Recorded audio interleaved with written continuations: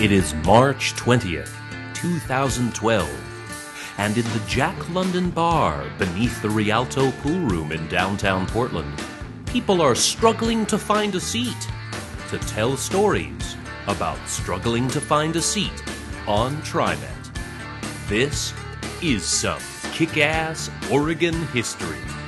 Welcome to this special edition of Kick-Ass Oregon History, recorded live at the Jack London Bar beneath the Rialto Pool Room on March 20th, 2012. It's Humanity on Wheels. You can't depend on your family. You can't depend on your friends. You can't depend on a beginning. You can't depend on an end. You can't depend on intelligence. Depend on God. You can only depend on one thing. Good evening, everyone, and I'd like to welcome you to Humanity on Wheels, a night of mass transit stories here at the Jack London Bar. As I said, and for the late arrivers, my name is Doug Kane Crispin. I'm the ribald resident historian of ORHistory.com. We produce a bi-weekly podcast series called Kick-Ass Oregon History, and I encourage you, thank you, to check it out. It's about 5 or 6 months ago, Dave from Dave Knows Portland and TriMet Diaries approached me and said that we should really hook up and do a TriMet show together. So we hooked up, and then later we decided that we would do a TriMet show at the Jack London Bar. I thought it sounded like a damn good time, so I talked to Terry, who runs the show down here, and she was down as well. So we need to give Terry a great big hand, and thank you, because she is the shit. So in addition, tonight there is a drink special. It is called the Mad Max. It is a PBR and a shot of Old Crow for only $5. So make sure to enjoy that. Tonight we're going to hear a lot of warm, fuzzy stories about TriMet and people hugging each other and love, especially from Dr. Jeff. It's definitely going to be a night of advocacy, a pro-TriMet night. I'm willing to forecast a little bit pukey. It's going to be so happy and lovey. So I'm going to hit you with the real. I'm going to hit you with the other side, the dark side of TriMet. I'm going to tell you the dark side of riding the bus, which I do every fucking day, 2 ways. By the way, I sit in the back of the bus, the very back row, so I can watch all you fuckers, because I don't trust any of you. And here we are today. I'm going to tell you why riding TriMet is a fucking horrible decision, and why you shouldn't take the bus or the Max. You should just fucking walk the earth like Cain. So, our story begins. A graffitied wall in downtown Portland in the 1980s by the Galleria. Does anybody remember the wall in question? That wall, all you sons of bitches, y'all came from Boston like my fucking wife. The wall read Mad Max, Portland's death trolley. And I shit you not, this is real life graffiti. And it was a fitting moniker. For before Max even began conveying passengers to and from Gresham, Max had claimed its first soul. Before somebody took a transfer, Max had killed somebody. July 28th, 1986, a little after 11 p.m., Albert Ellie Jr. of Vancouver, Washington, was in a car that broke down on the Banfield. You're giggling, and I'm not making this shit up. I'm a fucking historian. Ellie was a problem-solving, resourceful Cuvite. And he began looking for some wire or a nail to fashion a cotter pin to do a quick fix on his disabled vehicle, something with the wheel. So what did he do? He climbed over the 3.5-foot retaining wall that ran along the Banfield Freeway. Little did Mr. Ellie know that Max 123, that was the number, Max 123 was in a high-speed training exercise because they were to begin conveying passengers in September. Traveling at nearly 50 miles an hour, Dale DePel, TriMet's Driver of the Year in 1983. Did they take that back? I don't think so. He saw Ellie on the tracks at a distance of about 80 feet, but he was going 50. He applied the brakes as soon as he could, but it was too late. Mad Max claimed its first victim.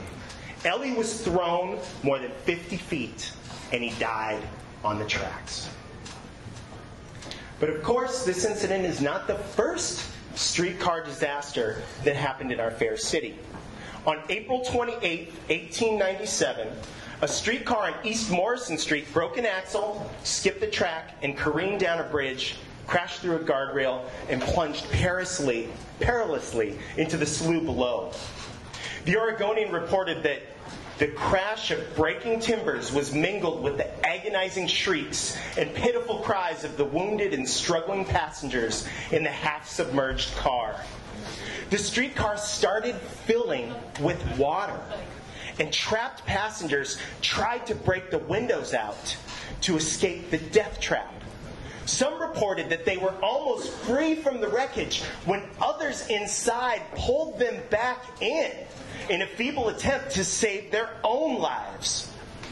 3 were trapped inside the streetcar, with rescuers unable to extract them, and they drowned. One of the victims was Miss Bailey, a 23-year-old housekeeper who in the tumbling got trapped under one of the broken bridge stay braces.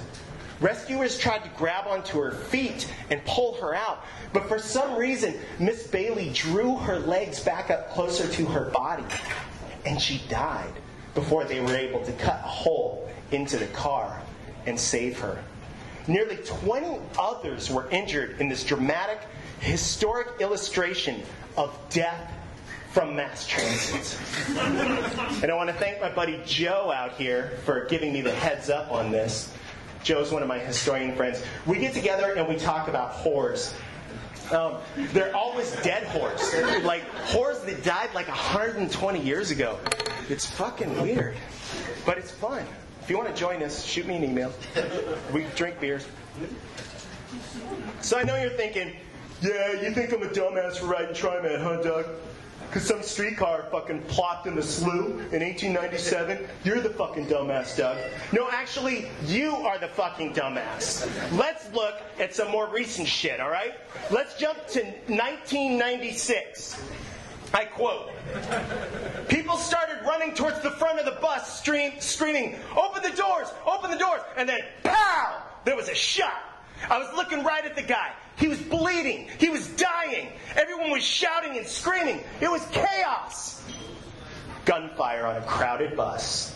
No way of escape as bullets fly randomly down the long, crowded tube on wheels. This was the also-real scene that greeted commuters on a Sunday, April afternoon in 1996 on the number 6. That's up by my house. A man simply bumped into another man, and yelling and chippy words started to fly. Soon a gun appeared, and seemingly unaware of the other riders on the bus on that Friday afternoon rush hour, Jason Clough shot Delroy James in the neck. As James fell to the floor with blood gushing from his gaping wound, passengers screamed and tried to flee the packed bus. You've been there. Imagine trying to get out of a fucking bus as some guy just shot another guy in the fucking neck. Some crouched behind seats, others jumped from open windows.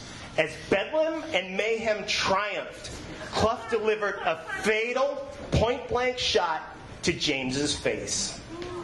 As Clough exited the bus and ran, a buddy of James also got off the bus, pulled out his handgun, and started shooting at the fleeing murderer.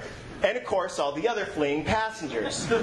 He ended up hitting Clough in the ass, and Clough was taken to Legacy Emanuel Hospital.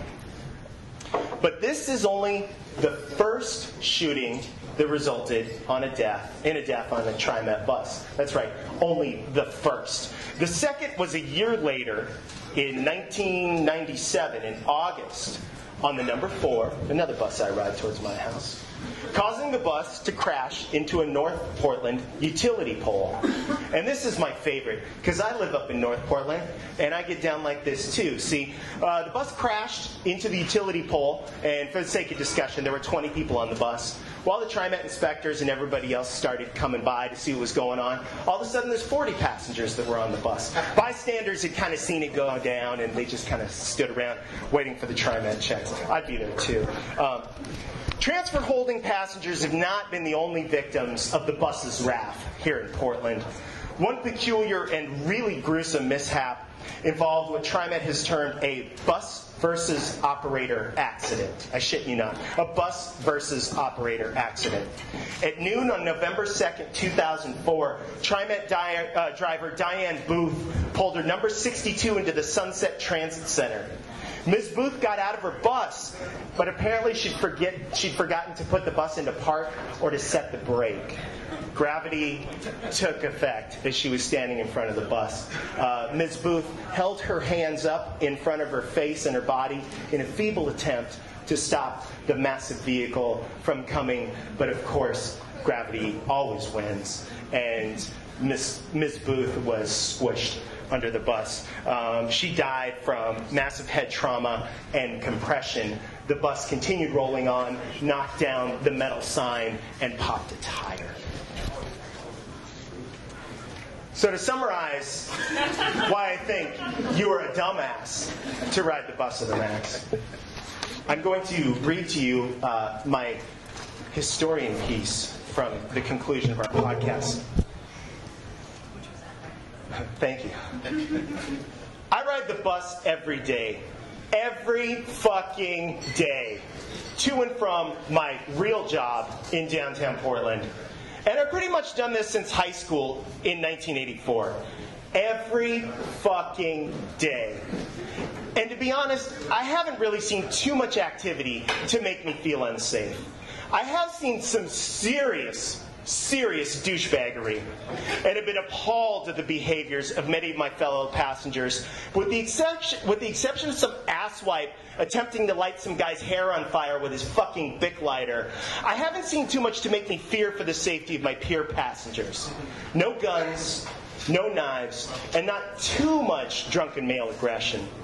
For the most part, normal, everyday folks headed to work, listening to iPods, reading their books, sprinkled with a handful of self-centered dickwads that always populate the public conveyance machine. Yes, there have been shootings. Yes, Max has squished a fair number of oblivious, handicapped, or intoxicated pedestrians.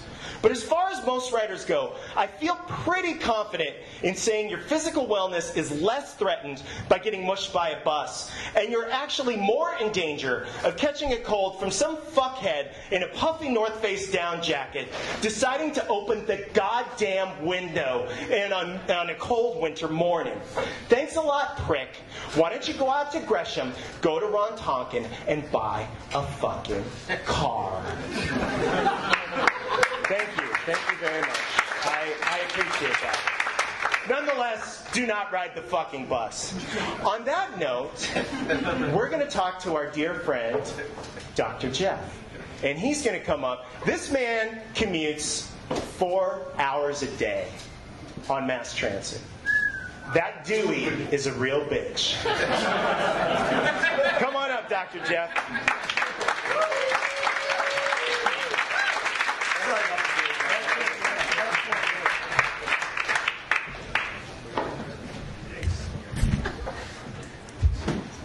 Compulsory microphone adjustment time here. It's kind of like following Hulk Hogan with Gandhi or something like that. I've upped the profanity level a little bit just for you guys. And I was really tempted to jump right into my super love the bus thing that I've got, but I'm going to hold off on that a little bit. My name's Jeff. I am a serial commuter. I commute from Gateway Transit Center out to Forest Grove and back every day. I ride the fucking Max and the fucking bus.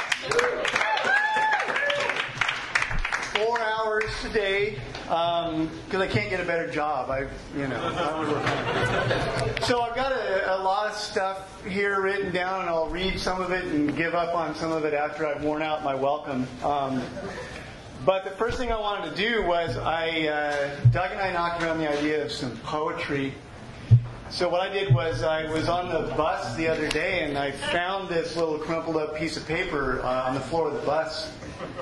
It was a guy who looked a lot like Allen Ginsberg. I think he's dead, but I'm not sure. But I wanted to read some of his poetry that he apparently, after riding the bus for a while, kind of adapted for TriMet purposes. So I'll read you a little bit of this and then we'll move on to something else. I saw the best minds of my generation destroyed by schedule changes. Starving, hysterical, naked, dragging themselves through the transit mall at dawn. Looking for a hipster on a fixie or the number 51 bus. Anything to get home and away from the ancient Diesel 15, the starry dynamo, and the rarely maintained machinery of TriMet at night.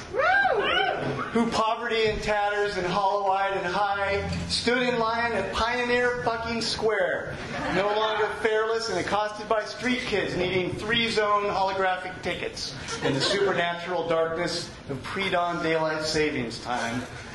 Their transit operators holed up in cold water flats, or maybe a nice 2-bedroom in Gresham, a soft swing from the Juggalo haven of the gas-lit Gateway Transit Center.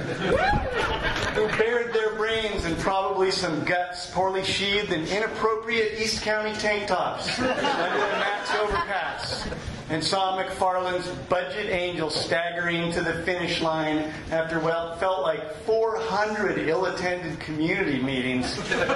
One bare light bulb illuminating 7-Eleven donuts and a stunning lack of new ideas. Short of a survey-fueled plan to just cut the fuck out of everything. Savants expelled from academies of knowledge to rain terror on mid-level transit functionaries, burning their monies in the wastebasket of the waking nightmare of a gigantic bridge over Interstate 5.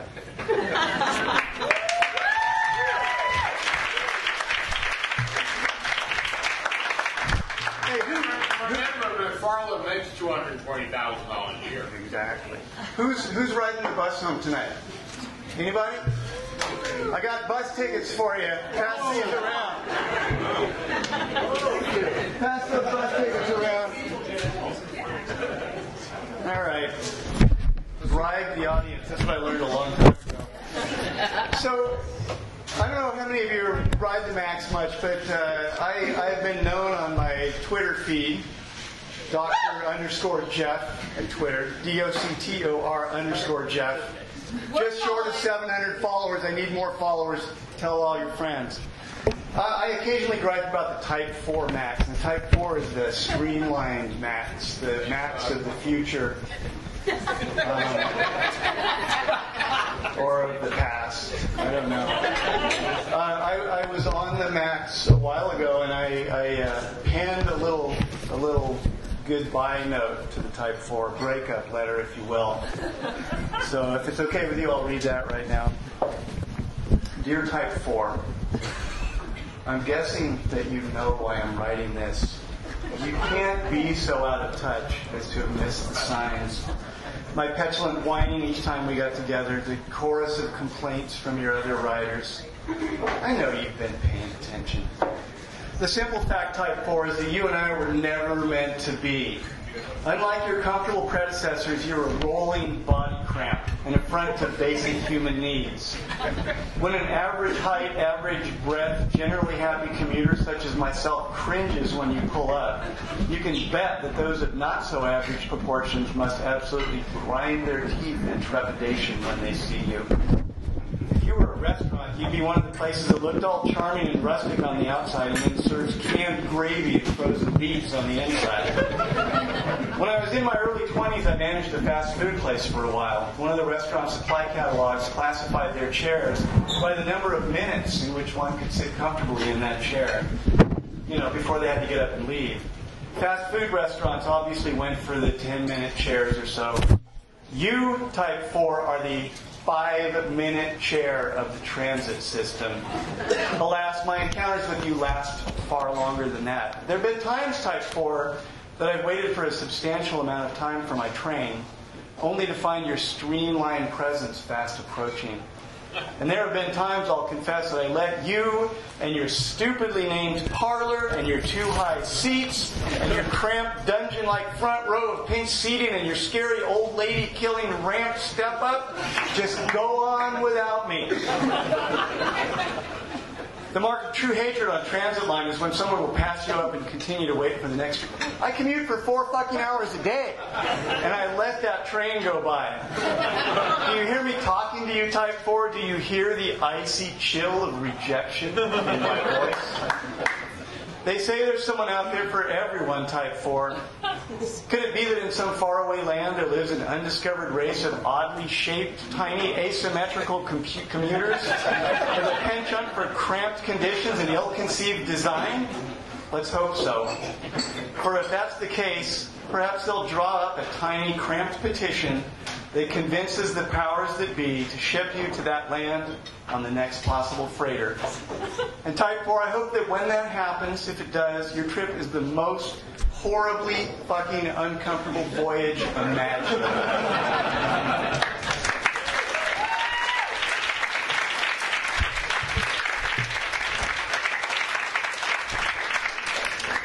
There's more to that poem, so I'm going to read that now, too. Stuff's out of order. So when we last were with the poem, who got busted by the deathly tall, bearded... Did you see how I just kind of jumped right back into the rhythm there? It's not easy to do. Who got busted by the deathly tall, bearded... Have you seen that guy? Who rides the Max? Have you seen that guy who's like 8 feet tall, the fare inspector? I show him my fare and then I give him extra money because he just scares the shit out of me. Who got busted by the deathly tall, bearded fare inspectors listening to the terror palpable the next train over. Trapped between Jeld-Wen and Goose Hollow. Streets of shuddering clouds and lightning in the mind. Leaping a sleeping homeless dude curled up against the accordion midsection of Max. Spilling onto the motionless world of time in between.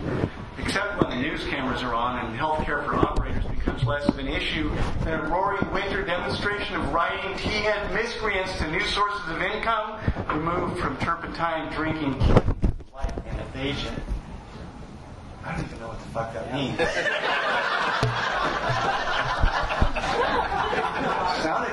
Sounded kind of cool, though.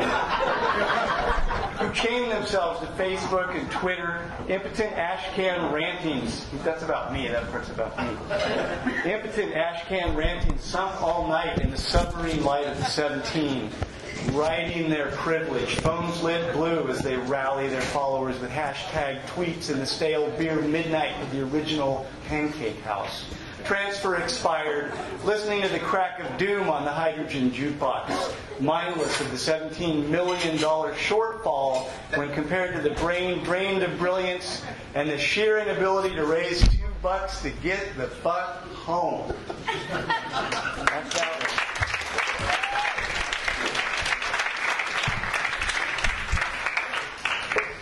one. A lot of stuff. Oh, just a couple more things here. Speaking of the budget crisis, I wrote a little... We have some luminaries here tonight, by the way. We have Brock is here from the Sprocket podcast. I saw Michael back there from Portland Afoot. He's back there. We got Dave from the TriMet Diaries. We got all kinds of celebrities here tonight. If you don't read the TriMet Diaries, you need to read the TriMet Diaries. It's TriMetDiaries.com. Best site on the internet. It was voted 5 years in a row by the Academy. Best site on the internet. So I don't know, the Academy of what? I'm not sure. The Academy of Dave, I think.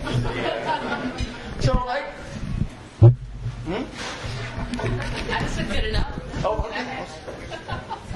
I came up with a couple of budget cutting ideas, and maybe I'll just leave you with those. There's this big $17 million, $10 million, $3 million, $50 million shortfall. I'm not sure what the shortfall is. But I think it's my responsibility as someone who commutes a lot to come up with some ideas about how to take care of that budget shortfall. My first thing was TriMet proposed to have kind of a unified fare where there weren't transfers anymore. What I want to do is random fare. So if you get on the bus, it's either going to be like free or $30 to ride, from PSU downtown. Imagine how great that would feel though. You get on the bus and some poor sucker in front of you has to pay the whole bus's fare and you get to ride for free. So that's kind of, I think, the main thing. The other thing is, the poetry they have up in the buses? They should make those fuckers pay to put the poetry up there. I want to get paid to read that shit. I don't want to read that poetry anymore. My shoe under the couch. Lost my shoe. Shoe, I hate you under the couch. Okay, $20 to read that shit, please. They were going to eliminate some lines. I say eliminate all the even-numbered bus lines. 50% savings right there. Driver for a day. Who wouldn't pay like $1,000 to drive your favorite bus route? Right? Just be riding the 57, man. $1,000 you get to take the people wherever you want to. Here's what I want to do. Finally, leave someone standing outside the fucking bus while I'm just sitting there at a stoplight, right? I'm driver for a day. And the last one, and this is the one that'll make the most money, Stripper Max. We got the polls in there already.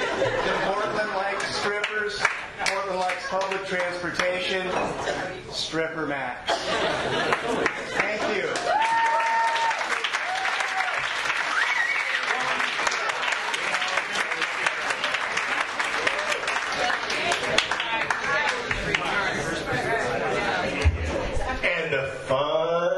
Just begun. Because Heather's going to come up here and she's going to tell us about all the cool shit that she got together for tonight. Ladies and gentlemen, Heather.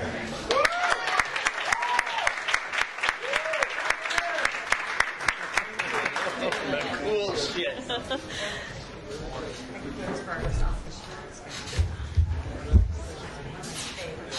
Hello. My name is Heather. I bust those people in from Gresham. Thank you. I write a blog called Mile 73. Please hold your applause. It's awesome. And I'm also married to Dave, of Dave Knows, and of TriMet Diaries. And so he would rather be drawn and quartered than come up in front of a bunch of people and talk about anything. So I just wanted, before I tell my story, to talk about TriMet Diaries a little bit. It was an idea that Dave had in a flash of inspiration, one of those things, basically plagiarizing Muni Diaries from the Bay Area. And theirs started out as an event like this. It was more people coming up to tell stories, and there was a website to go with it. And so why would Portland not have one of those things? So put it up, and it was a sort of leap of faith that people would want to contribute stories, and thankfully they have. TriMet Diaries is not really wonkish. It's not really political. There are numerous outlets for that. You can speak to Michael Anderson of Portland to Foot, or you could go to the pinnacle of human enlightenment and contribute to the Oregon Live comment section. So TriMet Diaries is not really political. It's more about stinky people. And really humanity on wheels is really what it is. And thankfully we have some wonderful contributors that are writing gorgeous stories. Dr. Jeff writes gorgeous stories. Bill Regan wonderful stories, and other contributors as well. So please, if you have a story to tell, by all means, TriMetDiaries.com. Please send us your stories. We'd be happy to publish them.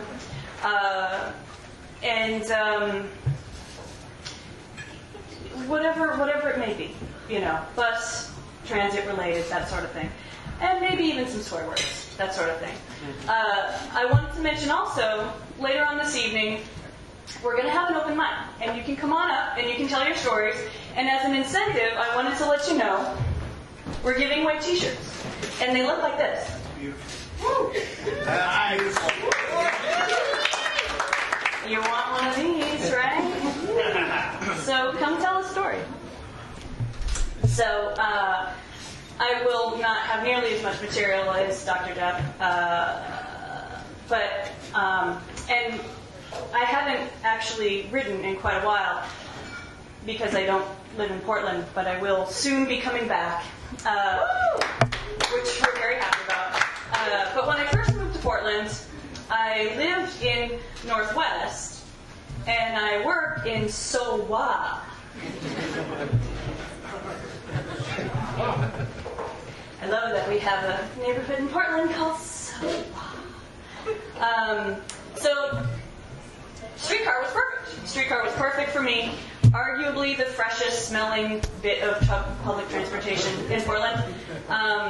Though we are still able to play Guess the Stinker on streetcar.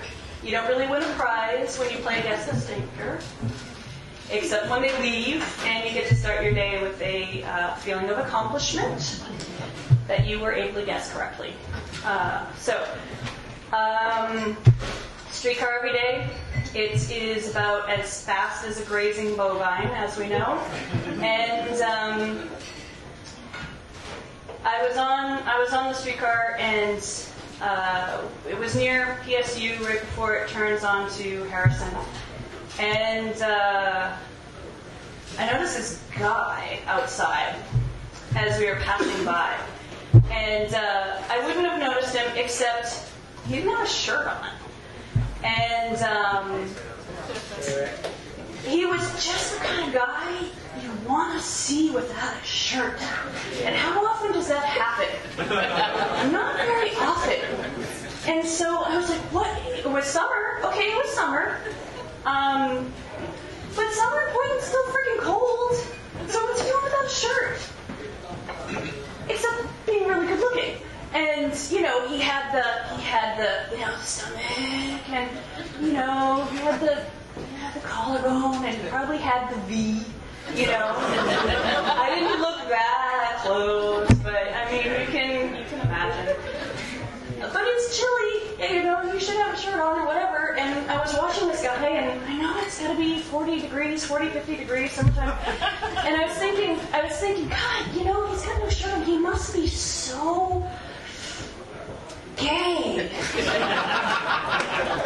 Because you don't walk around without a shirt looking that good without an agenda. And so I thought, what's he doing? Okay, if it were a heterosexual dude, it'd be what? Locked himself out of his apartment, drunk from the night before, locked out by roommates or lady friends, all of the above, and not that good looking. So, he passed out of my field of vision, and I watched. I'm going to watch that sort of thing. And so, and at one point or another, I kind of turned my head back, because I have some goddamn dignity, and I'm not going to strain my neck or whatever. And it wasn't until then that I noticed there were two other women sitting in front of me, just as I was, doing the exact same thing that I was. They both, all three of us, in unison, turned our heads back after looking at the pretty boy. And I was sitting farthest back, so they didn't notice me. But I was like, yeah, heterosexual sisters, let's go get a beer! And women ogle too. Ogle, I've always... Mogul. Thank you. That's one of those words I've always mispronounced all my entire life. And then my only other quick little streetcar story is 2008 Snowpocalypse. You remember that? I was waiting for the streetcar in my old neighborhood, and it was snowing. And it was beyond when we were still thinking snow was a novelty. We were done with snow. It was no longer fun. But it started to kind of flurry and everything, and there was a dude there, and not the same dude, but another good-looking dude.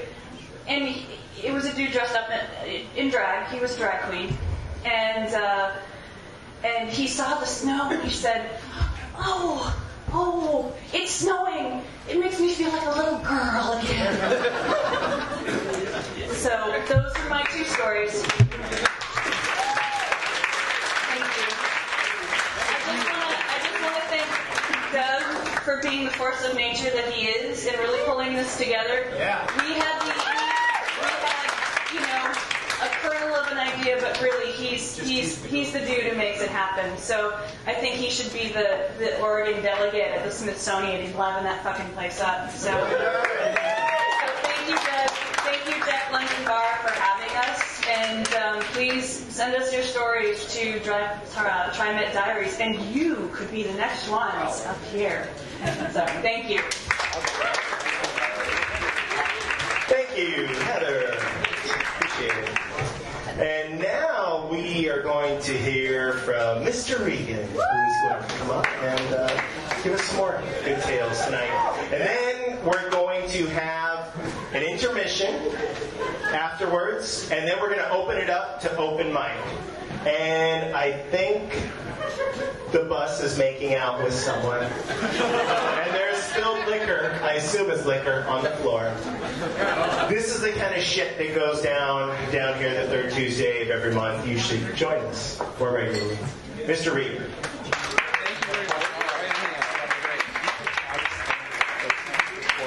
All right, awesome. Okay, does it really rhyme with mogul? Ogle? Yeah. I thought it was ogle. No. Yeah, me too. Yeah. Can we have a show of hands? How about a show of hands? So who says ogle? Oh, clearly it's ogle. I only know that from that movie Stranger Than Fiction, when Will Ferrell actually struggles. I ogled you. And which to me was like, I felt for him. I was like, yes, I absolutely. You want to use the right word, but sometimes it's hard. I want to thank Doug, not only for setting all this up, but for raising the fucking bar on the curse. Because I have a tendency to use that. And, sometimes I worry. My boss is here, and it's like there are times at work when the only appropriate phrase is, I don't know, what the fuck? And so I'm glad to have a chance to do that here, and I appreciate everyone coming up. And one last tangent before I start my story. I was at the Lloyd Center watching the skating with my daughter one day, and there was a woman who was very, very charismatic selling the Crocs. And she's beautiful, and she's very clever, and these two guys walk by, and she says, hey, you should come over here and buy some Crocs. And the guy says, no. And her response was the most succinct thing I've ever heard. She said, don't say no, say yes. It was like, oh my God, that is brilliant. You couldn't boil that down. And the reason I mention that is when it comes to open mic, don't say no, say yes. So come on up here after I'm done, all right? Please do. It's not that hard. Once you're up here, I can't see any of you anyway. So my story it's about mistaken identity. And there's two things that you need to know about me to kind of put it all into a context. The first thing is, I like everybody. If you hate someone for the color of their skin or their sexual orientation or for a television show they like, I don't like you. But otherwise, you and I are going to get along fine. I like everybody, which is great for TriMet because when you like everybody and you get to talk to everybody, it's nice. Like even just today, riding home on the bus with my daughter, a guy was telling us a story about how he had done plaster work all over Portland. At every hospital in Portland, he's put the plaster up.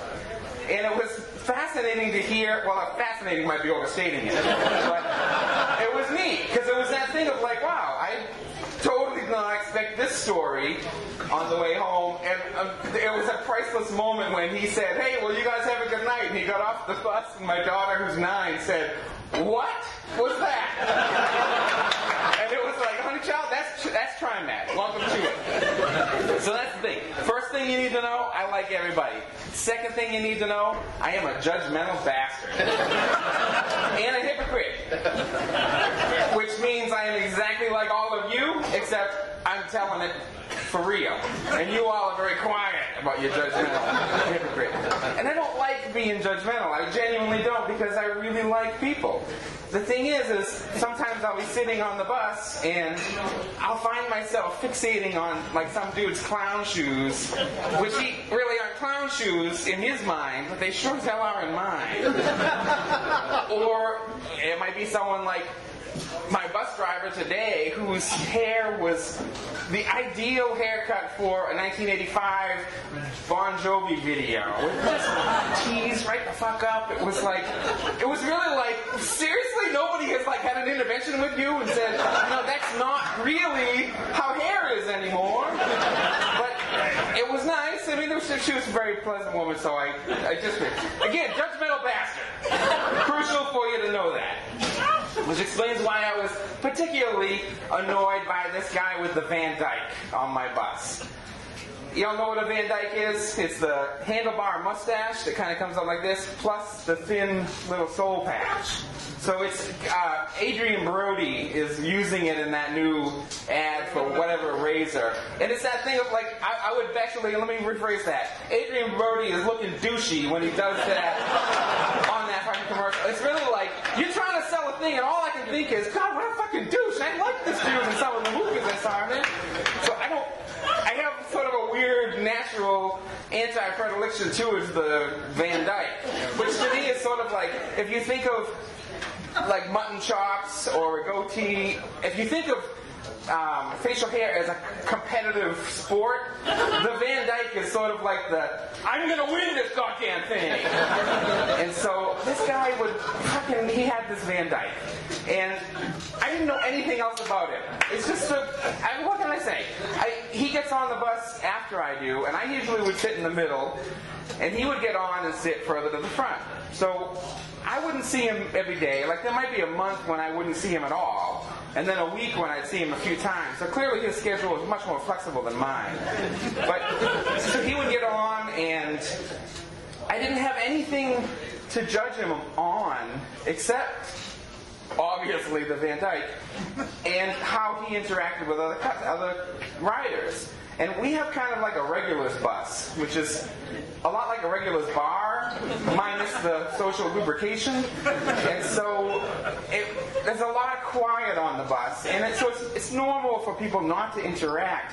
But usually there's that little courteous, hey, how you doing? Yeah, good to see you, you know. And then everybody goes back to their iPods or their books or something. And this guy didn't ever do that. He never seemed to talk to anyone. He didn't even seem to be talking to the people at his bus stop. And so what I came to realize was he was just a hipster.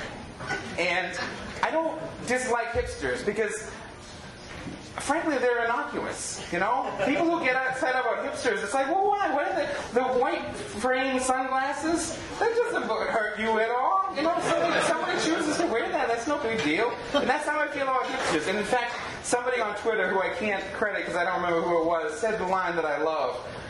I hate the people who hate hipsters more than I hate hipsters. And that's how I feel. I really is. It's like, y'all good, except for this one hipster who I fucking hated. And I hated him for what seemed to me to be obvious reasons. Because all you had to do was look at this guy and be like, dude, you're such a fucking asshole. And so, all aloof. And it's, you know, this, when I see someone who's aloof on the bus, they kind of have that attitude of like, listen, this is just a temporary thing for me. You all have chosen this as a lifestyle. Me, my car's fucking down or whatever the fucking thing is. And it's really like, if you're on the bus, you're on the bus. That's it. You know? There is no strata on the bus. Once you're on there, that's it. So I'm looking at this guy like, you fucking aloof motherfucker. And I never have to actually really look at him very closely because he's always sitting far away from me. Until this one day when he sits down right next to me. And it was kind of like, we're going to come to blows. I mean, there's nothing else it could be. And so he started... Even when I'm being a judgmental bastard, I'm always courteous. So he sat down and I said, good morning. And he kind of gave me that, like the very bare minimum you can acknowledge someone with, but absolutely no excess, no actual uttered word, no eye contact. And it was like, all right, dude, that's how it's going to be, that's how it's going to be. So he starts fishing into his bag and he's going to pull out a book. I can see that he's going to grab a book. And I'm thinking, Dave Eggers, that's my bet. You know, that's what's coming out of here. And if maybe worse, like David Foster Wallace. And it's like, and not only that, but he's reading it without the footnotes, and we'll go back and read the footnotes later. So I'm fucking ready, and it's just like, I know you're a fucking dude. Well, what he pulls out is a children's chapter book with large print, and I'm thinking, well, shit, dude. I don't know how to fit this into the Portlandia of your life that I've created about you. And this is a genuine struggle for me. So I almost wanted to say, hold on a minute. Let me reconcoct my fiction and put this into it. So he opens up the chapter book and he starts to read. And I hear his voice for the first time. And he is struggling with words. And reading very slowly, he's moving his finger along very slowly, and I realize the guy has a developmental disability, and I'm an asshole. There's no fucking way around it. I mean, I'm sitting there facing that reality of like, dude, the fucking shit you build up in your head about other people is a fucking farce. You know? And you're the only person who believed it. You're the only person who even knew about it. It's just to kind of have to come face to face with that reality was gruesome. I'll be honest. I mean, you can read about this on TriMetDiaries.com. And the only way to describe it was I was suffocating with shame. I was sitting there in the chair and I'm listening to him kind of piece out these words, and it's just like, you're a fucking asshole. You're such a fucking. I was honest to God, Louis C.K. couldn't have been harder on himself than I was at that moment. It was so harsh, and when that's it. I started to piece together this new scenario where it's like, oh man, he's like developmentally disabled, and the Van Dyke is only so that he can feel a little bit normal in a world where he doesn't feel normal at all. And then I thought, dude, you're really bad at making up scenarios. So stop this shit right now. So I just sat there, and I'm listening to his voice, and I'm just feeling like an asshole, and thinking like, I'm trying to find that like Lifetime movie moment where it's like, oh, I'm going to walk away from this a bigger man, and it's like, well, no, you're going to walk away from this an asshole, dude. And so when it came to my stop, I said, hey, have a nice day.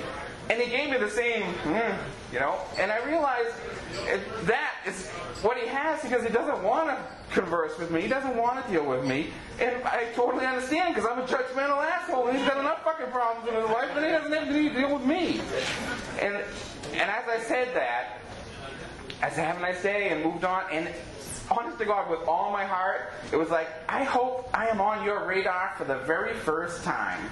Like, I hope that you're thinking of me as, I don't know who he is, but he was a very nice guy who said, have a nice day on the max. And not the sometimes judgmental asshole that I am. Thanks very much for coming out. Thank you, Terry, for hosting us. Stick around after the intermission and come up and tell your story. All right, everybody, go get a drink. Make sure to tip the bartenders well. We're going to take a break for about 10 minutes, and we're going to come back, and we want to hear your fucked up TriMet stories. So get a drink and come on back, folks. Thanks.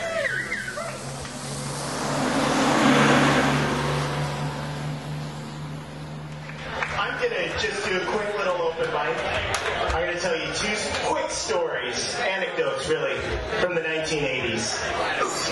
Because I'm a historian, so I don't really give a fuck about the modern era. I don't care about the TriMet budget fucking crunch. I'll give a shit in 20 years, but right now I don't give a fuck. So my stories are from the mid-80s. The first, in high school, we would dread waiting for the bus at night because of the fabled number 13 that would show up on the bus stop. The driver would pull open the door and say, "Come on in, kids. No fare tonight. It's all free." That was the number 13. The second was the TriMet fare inspectors that drive around. We called them the Bustapo, much like the Gestapo. And our line was, they would come onto the bus and say, "Let me see your papers. There is your transport. Has it expired?" That was the Bustapo. So those are my two 1980s open mic sessions. Thank you very much. Next, we're going to have Michael Anderson from Portland Afoot come on up, and then it's anybody's game. So let's hear it from Michael.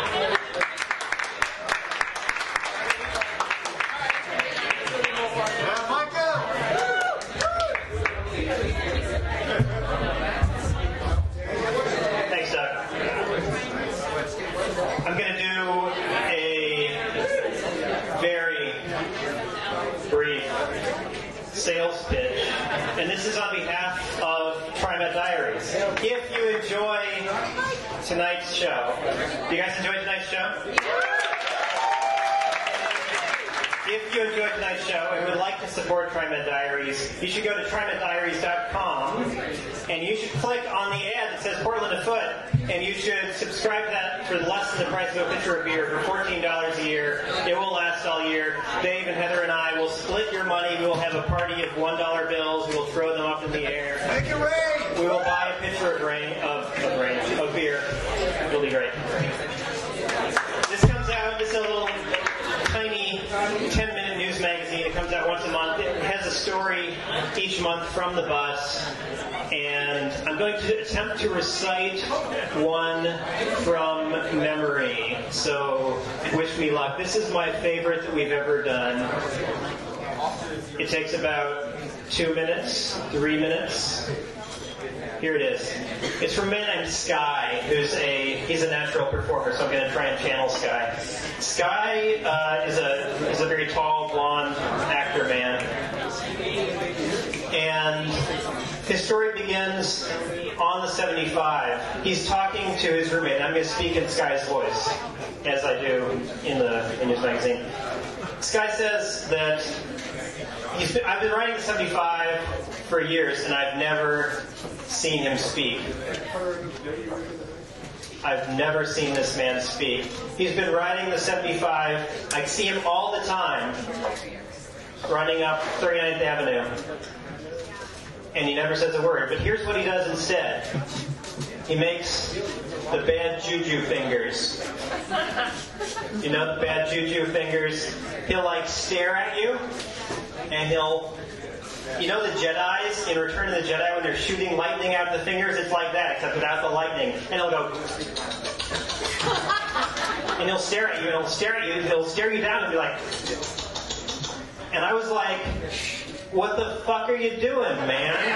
You're an asshole. Don't make the bad juju fingers at me. I was talking to my roommate, and he said that he knew the same guy. He said, I've seen that guy too. I know exactly who you're talking about. I've seen him 4 times. And we decided then and there that we had to battle him.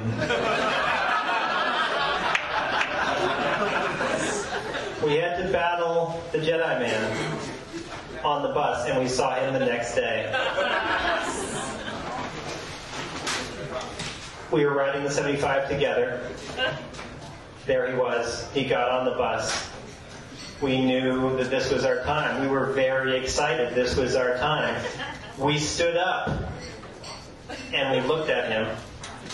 And he began to look at us, and we attracted his attention, and he began to do the juju fingers. He began to do this.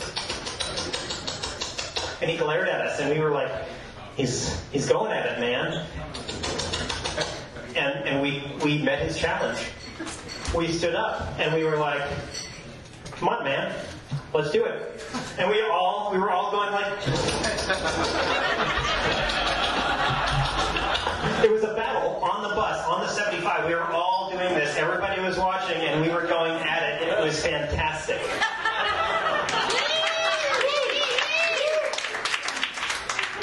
And he was like, all right. I step up my game, and he was going more intense. And we kept doing it. And it was a battle. It was back and forth, and back and forth. And then he stopped. It was like he wilted. His arm dropped to his side, and he sat down. And he was silent. And he got off at the next stop. And I've never seen him since. I swear to God, I've never seen him since.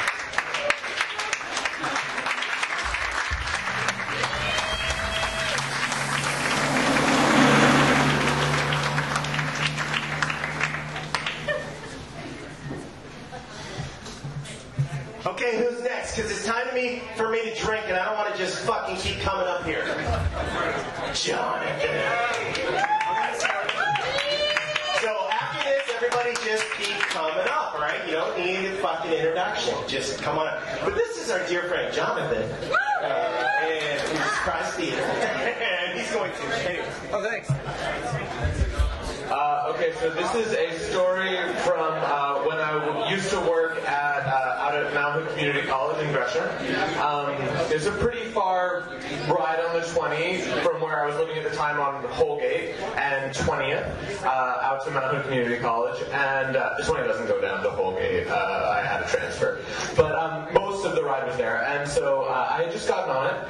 And like a stop or two down the line, a lady got on, sat down right in front of me, a young lady, and another guy like came and was like, "Oh, is it okay if I sit here?" And she's like, "Yeah, okay." And he sat down next to her.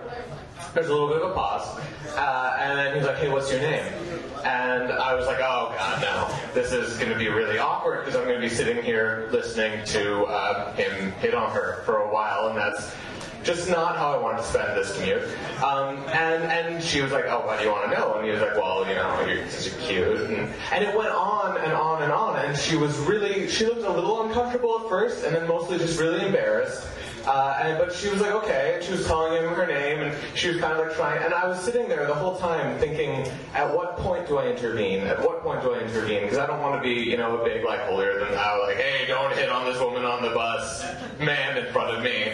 But, you know, there's decorum, there's reasons not to hit on people on the bus. And it got, like, really weirdly, like, explicit, and there were times when he was just like, well, you know, how do you like it, and things like that, and I was like, I know, it was fucked up, like, the whole thing was fucked up, and I was a little bit like, okay, fight or flight, like, am I going to, like, say, like, you do not talk to this woman this way, but no one else on the bus was intervening either, so I was like, okay, is that what's that psychological thing where when there's a group of people, they all don't help out, because I think fear, well, someone else will do it, and that was me, and it went on for, like, 20 fucking minutes, and it was really, really uncomfortable until finally there's a pause, and then she just like looked him right in the eye and she said, "Sweetie, you're a real asshole," and kissed him and sat on his lap. And I realized that I'd actually been the unwitting audience for a scene that a couple had been doing, where they decided, I guess, to like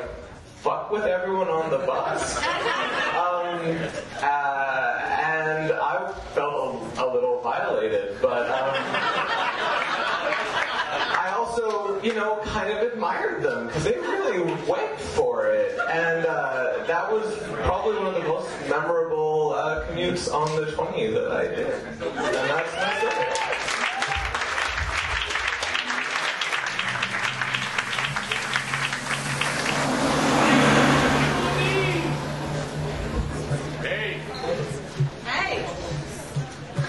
To see just because I can't see, but the light in my face makes it even worse. wonderful. It's absolutely wonderful if you're not a person with a disability. Everybody put up your hand if you think TriMet's wonderful. My God, there's more hands up than I thought. You don't have any problems with TriMet? A couple. So you like fair increases and less service. Obviously, put up your hands if you like fair increases and less service. Yeah, we like fair increases. Okay. Well, people with disabilities, which I am, I'm legally blind, and I'm not here to cry and whatever. I mean, it's what it is. But we don't have options. We have to ride TriMet. And we mostly live on limited incomes, and I'm sure most people in this room are multimillionaires. So we all have financial issues. Well, we have even more, so to speak. And all TriMet wants to do is raise fares and cut service. Look at Neil McFarlane, God love him, $220,000 a year. But he doesn't want to make any changes. All he wants to do is cut service and raise fares. Bottom line, all kidding aside, TriMet is probably one of the best transit districts in the United States of America. They truly are. They used to be probably the best, but they're not anymore. And if we all don't stand up and make sure that they continue with what they used to do, we're all going to suffer. And people with disabilities, again, I'm sorry, I don't mean to be up here just preaching about people with disabilities, but TriMet is going backwards. We're going to lose federal funding. I'm sorry, I'm rambling, and TriMet is just not what they used to be. And I'm not sure, why are you all here tonight? Can anybody tell me why you're here? To listen to you.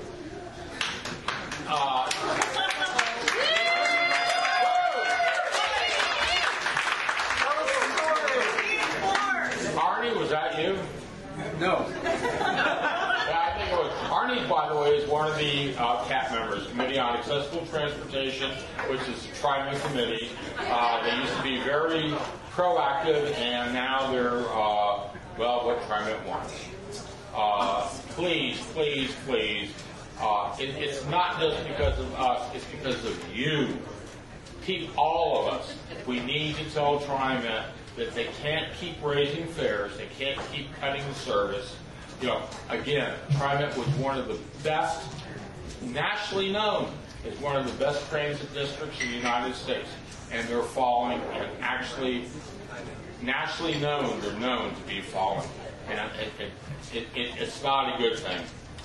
Thank you. Again, I apologize.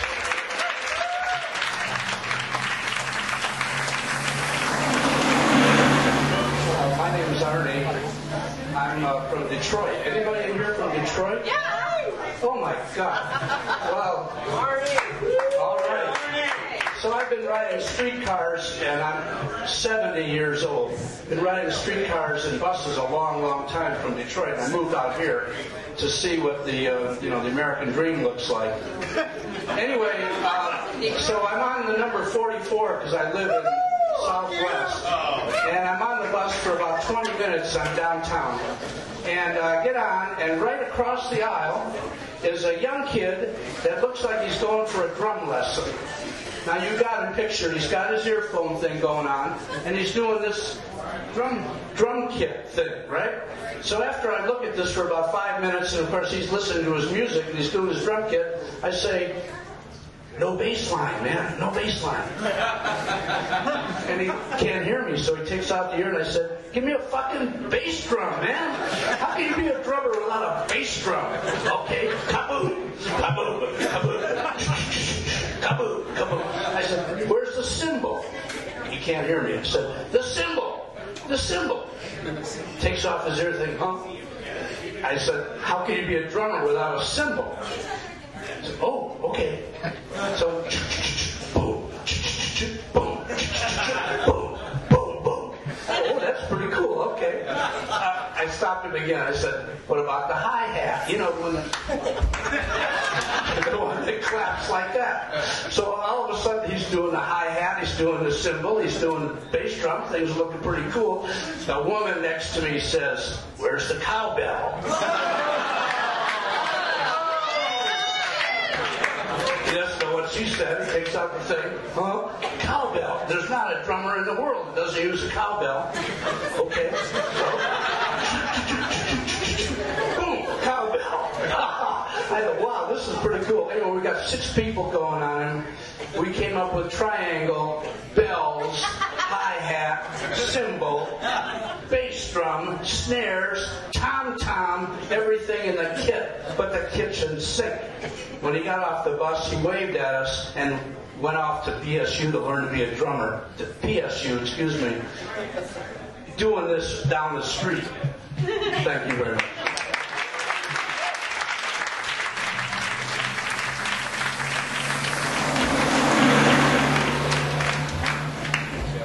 Hey, my name is Joe.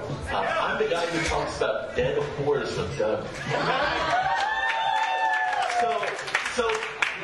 It is my privilege, it is my duty, and it is my primary source of income to work for Portland Walking Tours. I give tours of Portland, downtown and Old Town. People are visiting the city, and I explain Portland to them. Something that I want to say about TriMet is that people from fucking like Topeka or Boise or Houston, they're amazed it even exists. People are walking around the bus mall and they're looking at buses. And they are amazed that there is a bus and people are getting on it, coming out of it, and using it as their primary form of transportation. They are amazed at the very, very being of light rail. This is astounding to them. And so what I'm going to really drive home is that we live in utopia. It's great. We have like Macs and stuff. But when people encounter this wonderful, strange thing that's called TriMet, they will always ask me how to use it. And they ask me, how do you buy a ticket? And I said, you have the bus and you give them the money and they give you a ticket. Or there's a ticket kiosk for the Max. It's right there. It accepts your money. It dispenses tickets. It's a very simple system. They ask, how do I know which Max line is coming? And I say, they have colors on them. The yellow ones have a little yellow light. And the green ones have a little green light. Oh. Because I'm from Topeka. And I've never seen this before. And they're amazed. They think it's great. And then they ask me, which Max goes to Voodoo Donut? And I say, just fucking walk. It's over there. And they're like, which Max goes to Powell's? I'm like, you can just walk. It's right over there. And then they're like, which bus goes up to the Rose Garden? And I'm like, it's the number 68. It'll take you right there. Drops you in front. But yeah, they think it's just the best, most amazing thing ever, and they are wandering around like a small child on psychoactive mushrooms. Their eyes are huge. They're like dinner plates. This is this wonderful thing, and it's like they're experiencing transportation bliss. And I love it. I love it. Every single day, when I walk around and I take tourists around Portland, and they ask me, how the fuck do I use your wonderful and efficient public transportation system? It prevents me from being cynical. It really does. As many weird, drunk, stinky, smelly, weirdo, meth head juggalos who might talk to me on a bus or on a Max or something, I always remember, isn't it beautiful that we have something that caters to meth head juggalos? Isn't it beautiful that I, a fucking North Portland hipster, can sit right next to a juggalo and we can share something? We can share this feeling of public transportation? Isn't that a great kind of we are the world feeling of togetherness? It is! It totally is! And so every single day when I give tourists advice about how the fuck to buy a Max ticket, I remember we have something beautiful.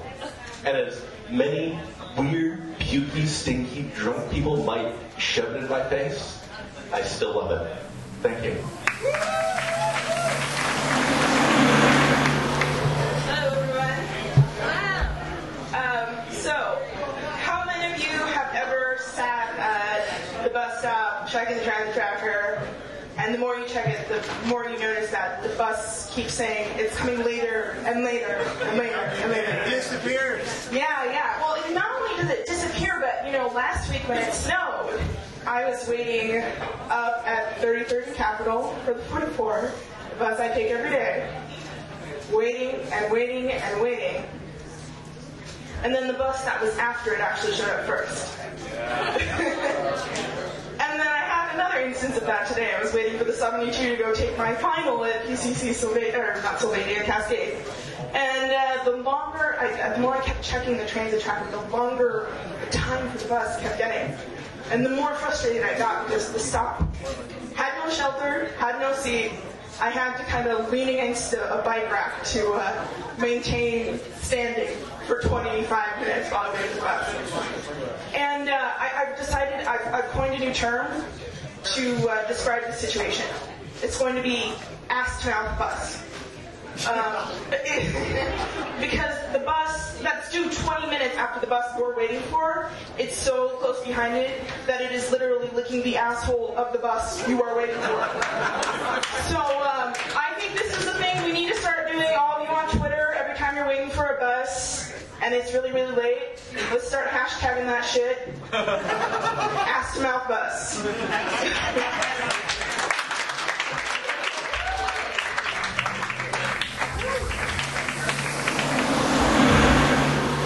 That's a tough act to follow. But, okay, so I'm thinking about the gentleman that presented before the lady that just presented, and he reminded me of why I love TriMet, and it's because of the wonderful people that you meet on TriMet. And my story is kind of sappy and kind of egotistical, but hey, this is my perspective on things, so okay. So there I am, just sitting there, minding my own business, and this lady comes up and she asks me, totally out of the blue, ¿hablas español? I'm like, sí? Hola? I mean, and I actually do speak Spanish, so it was like a really weird welcome, kind of like, oh my God, do I look like a Spanish speaker? Not that that's a bad thing, but I was really happy for it. I was like, awesome. Someone was like, hey, do you speak Spanish? And I was like, yeah, I speak Spanish. And so then we started talking, and she had some questions. She was like, so where does this MAX train go? I just moved to the area. And I was like, oh yeah, blah, blah, blah, blah, telling her all about it, and like Beaverton and the west side, because that's where I live. Beaverton, west side, yeah. Who lives on the west side? Shit. Okay, so, hey, I'm here, right? Okay,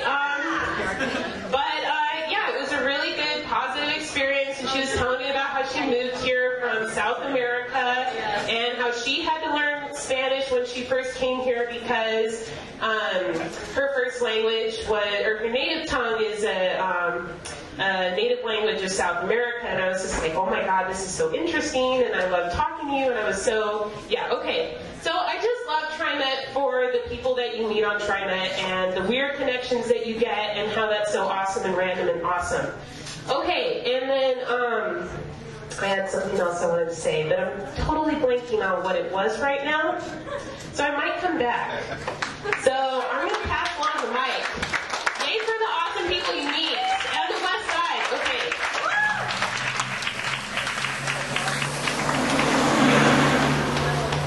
Hi. My name's Carl, and I'm a professional maker. I'm a zoo bomber. So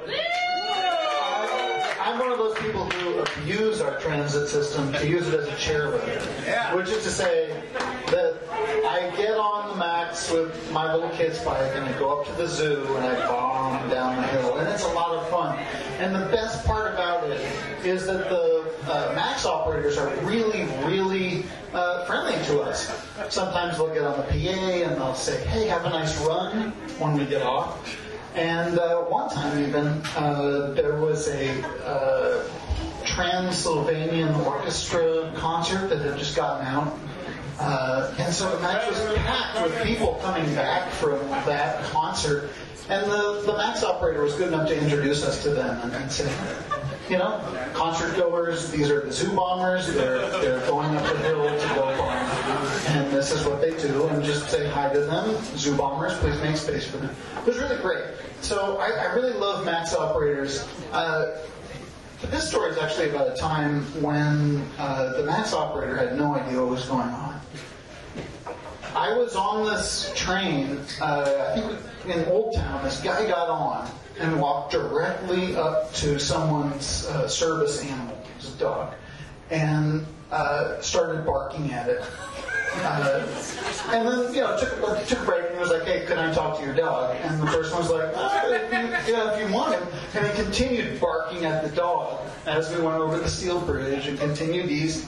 And then he started harassing other passengers, as we're going across the steel bridge, and he was getting really nasty. And all the time there's this IT dude, that's what I assume he is. He's wearing all black, this big guy, wearing a utility kilt. And he's sitting there with 3 slices of pizza on a paper plate, and he's just sitting there and just kind of watching what's going on. And he's really getting tired, pretty clearly, of what's going on. And when we pull up to the Rose Quarter, he realizes that this is getting bad. And I only say this in retrospect, because this jumped out of me out of nowhere. I didn't expect this coming. I also volunteer for the Portland International Film Festival, and there's this weird phenomenon there where, unlike other movies that you see, at the end of a PIF movie, people clap for it like it's a live performance. Oh my God, oh, good job, Ecuador. So what happened here was this guy was being so obnoxious. He was done barking at the dog. He was now abusing this woman, just kind of screaming at her. And the doors opened for the Rose Garden, and he went to step off, and the doors went to close, and he blocked them, and they stayed open. And then they started to close again, and boom, IT dude steps up, walks up to him as he's turned his back to the doors, and right as the doors are about to close, he just shoves him out the door. He falls down flat out on the pavement, the doors close, and the whole group just erupts into applause. And it wasn't for some filmmaker 2 years ago in Ecuador who made this movie. It was the movie that was right there, it was live. And people loved it. And then he sat down and he ate his pizza. And I really loved that guy for that moment.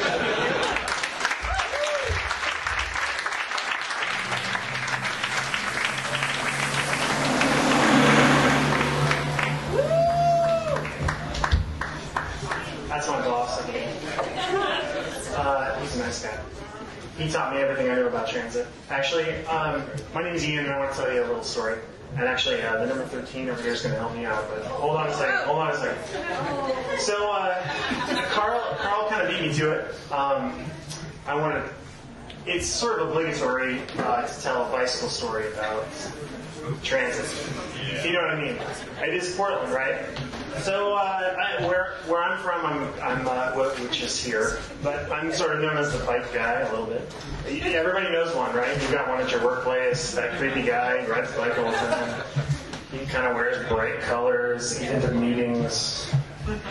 All right, that used to be me. So, but before I got to that point.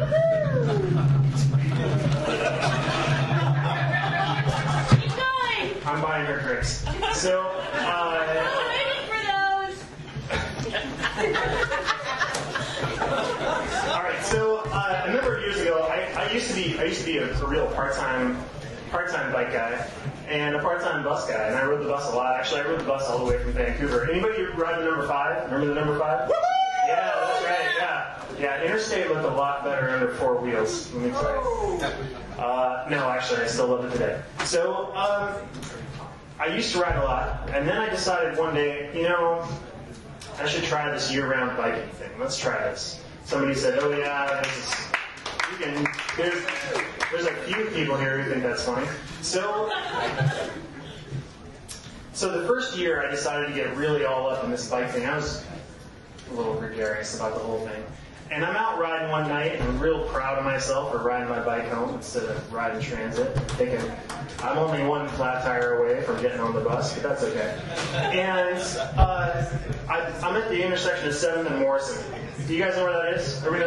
Sorry, 7th and Belmont. I'm at 7th and Belmont. I'm going east. And I'm right there at the intersection. And I lived up at 23rd and Man Hill, so I'm going straight up Belmont. And I'm thinking, you know, there's a bike lane. It's like midnight. I got this. It's all me. So I look over to my right, and here's this bus just sitting there chilling. Lights on, people on the bus. And this bus, just like this one. Just like this one right here. And we're like this. Hold on, come over here. You're on the other side. Whoa. Here, we'll do it this way. We'll do it this way. Drunk. Here, let me help you out. It was just like this, actually. It was just like this. So no, you're good. Oh, yeah. Oh, sorry. Now you're good. So I'm right next to the bus. I'm in the bike lane, and I'm on the bike, and I'm right next to the bus. And I didn't realize the buses, you know, they have a PA, like they can talk to you out of that thing. Yeah. And I'm right there, and I hear out of the bus, I hear, "Hey, you on the bike? Stop biking." Sorry. You want to race?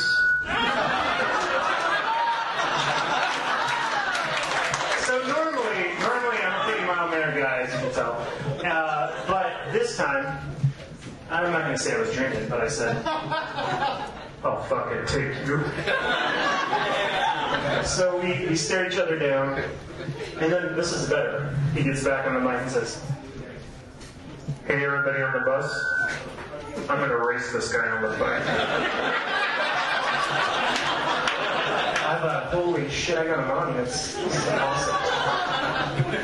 So we fucking take off. I mean, seriously, it was like a drag race. Like that light, I swear there were like 6 red lights all of a sudden.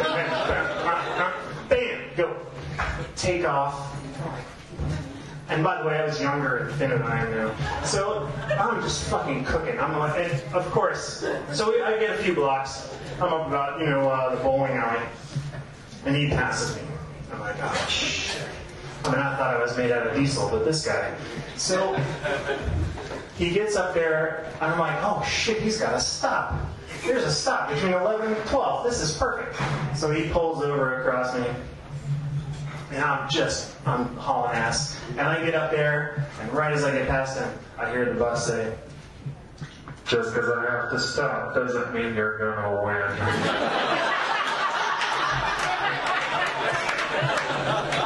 Well, I beat him to my house. But I'm not really sure I won. Because tournament's pretty fucking awesome. So, that's my story. Thanks. And thank you, number 13.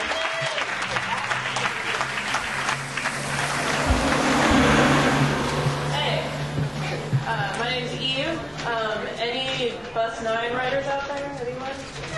Yeah. All right, sweet.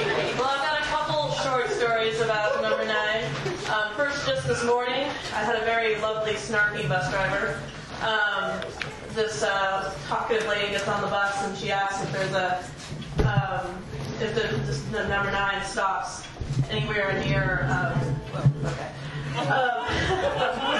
Falling over. Anywhere near Union Station, and he says, "Well, we stop there every other week around 5." And she doesn't even bat an eye. She says, "Oh, okay. Well, then I'm going to camp out here on the bus. You've got dinner, right?" And they were just like lovely, and I was just boarding. But what I really wanted to come here and say was to thank a really awesome bus driver. I don't know her name, but this is my way of thanking her. I was out at a movie like late at night at the Academy Theater, and it was a movie that kind of scared me. It's called Martha, Marcy May Marlene. It was about cold, a little bit of rape, and so I was out there by myself waiting for the bus, 1 a.m., and kind of just not feeling the safest. And I get to a transfer on Cesar Chavez on the 9, and I'm waiting on the bus, and this guy comes on, and he's very drunk. And the first thing he says is he just starts gay bashing everyone on the bus. And I don't really like using the F word, not fuck, I'm fine with fuck, but the other F word. And he just starts talking about it, and this bus driver, without, saying anything, like, doesn't even let him get on. She just says, I do not allow gay bashing. Get off. Yeah.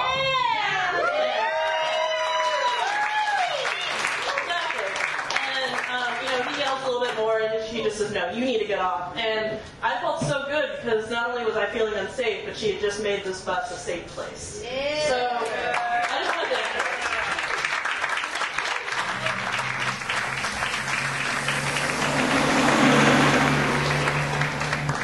Hi, my name is Brock, and I live way out in Lentz, which is a long ways off the map for a lot of people. Anybody who lives on the west side, and anybody who lives in Gresham can sympathize. Anybody else here from Lentz or Brentwood, Darlington, or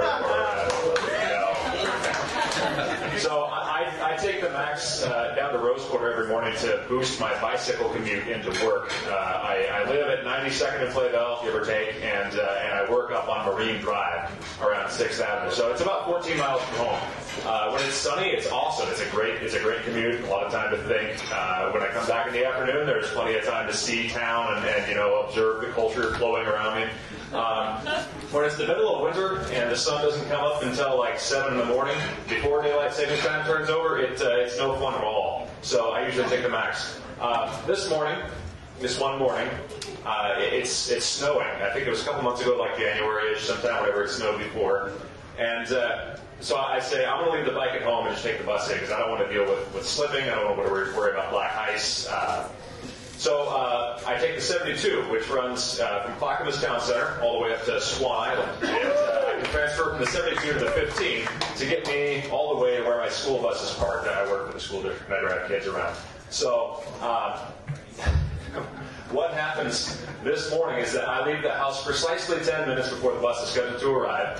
And as I'm walking down Flayville Street towards 82nd Avenue, I see the 72 go right past.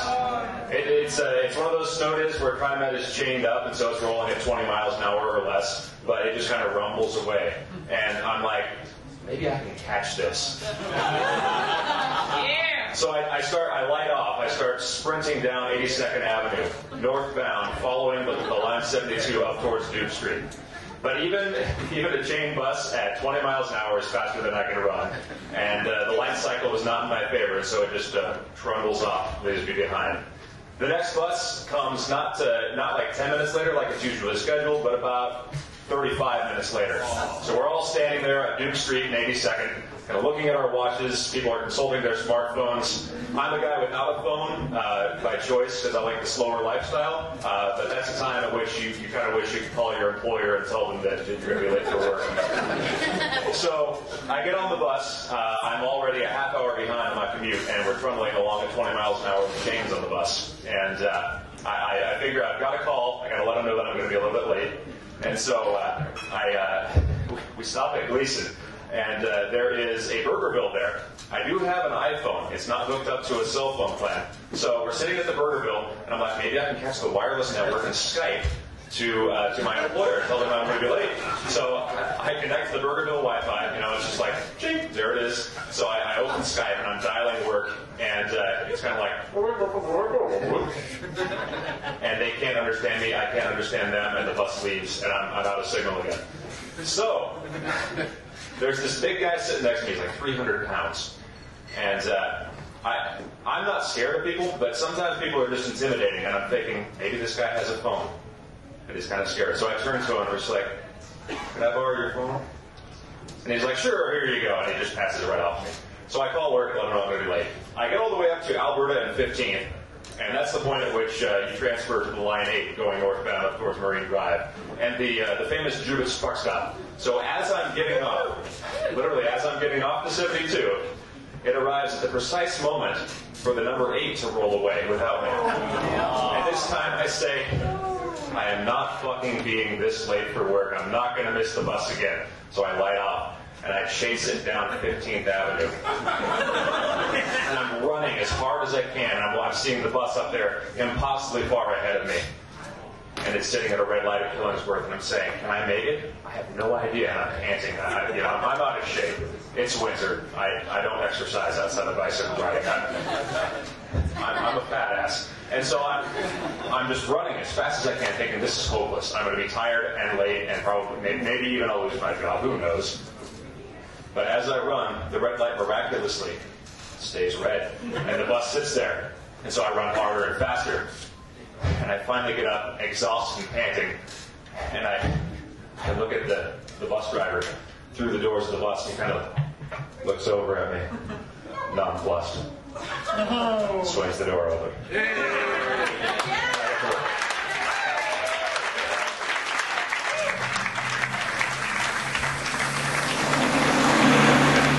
Brock ran from Jubitz to 15th and Killingsworth. This guy's a fucking superhero, man.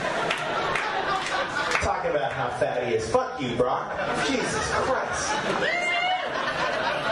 I mean, I'm not that gay, but what are you doing next weekend? A little bit gay. Just a little bit. Any other stories? We've yet to hear a TriMet blowjob story. I got millions of them. Oh, Jesus. No more alcohol for the number 13, please. Any other stories for us tonight? Oh, wait. We're not quite done. Was it the blowjob that kind of keyed you in? No. Okay. I could be double fisting taps right now, but I'm not. My name's Steven. I live downtown. And it was... I'm sorry, what? Close to the mic. Close to the mic. How's that? Yeah. Okay, so my name's Steven. I live downtown. I actually live on 4th Avenue between Washington and Star, which is sad for me. You guys should all be sad. But I was just going to tell you, one morning, I go to this meeting that starts at 6:30 a.m. Some of you might have an idea about my 12-step program. So anyway, first bus, the 15. I'm going. It stops at Washington and 5th, and it's kind of an opposite story to the one that was just told.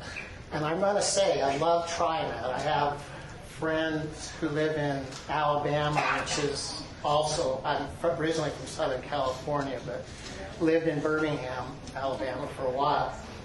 And when I first moved out here, he said, man, I heard they've got one of the best transportation systems. And I said, it's amazing how great a system it is.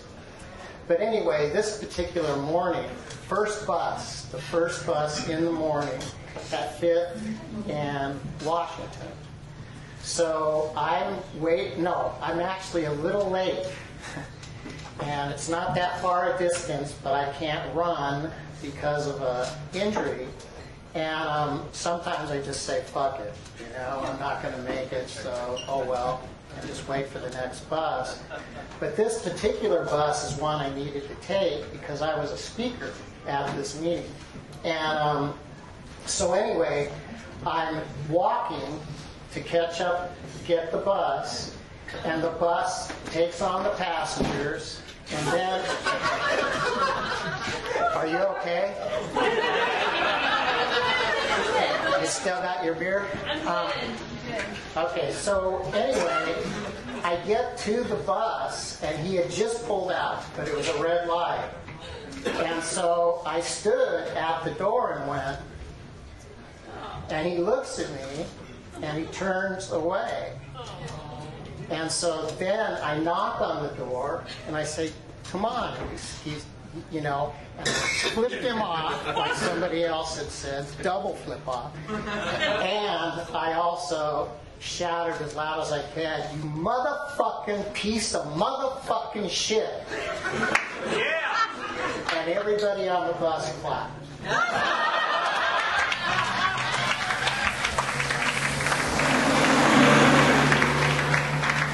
My name's Brendan. I'm a TriMet bus driver, and I would have opened the door for you.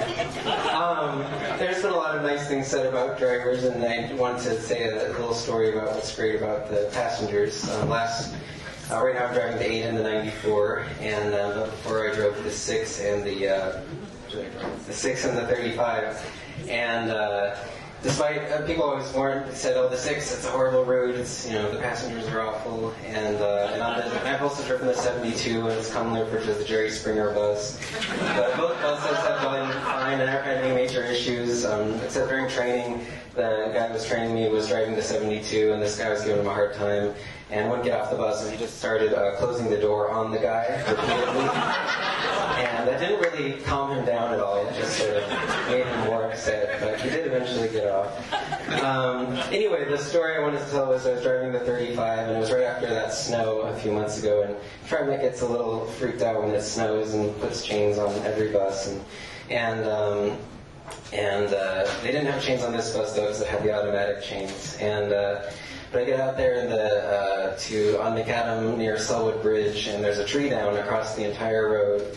So I have to turn around, and I call dispatch, say the road's blocked, and start going back. And I figure I'm just going to let everyone off at Lake Oswego. And then as soon as I get to Lake Oswego, they say, "Oh, we have a reroute for you. Just go up and around this block, going around this other way."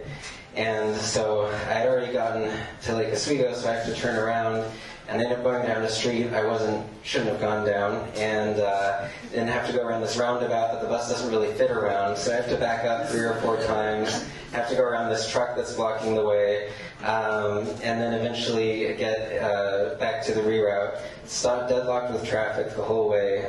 So a trip that should take about 10-20 minutes ends up taking 2 hours from Lake Oswego to downtown. Not one complaint from one passenger. And at the end, everyone thanked me and said, "Thanks for your patience. Thanks for my patience." So thanks for guys for that.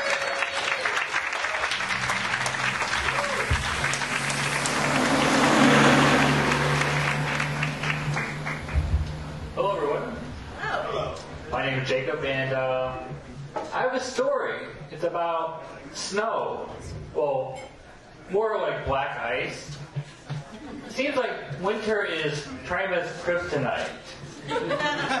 And to try to solve their issue with the ice and snow, they put a lot of effort in TriMet alerts and, putting chains on all the buses. Well, I had a commute where I had to take the 12. I had to walk half a mile to the bus stop.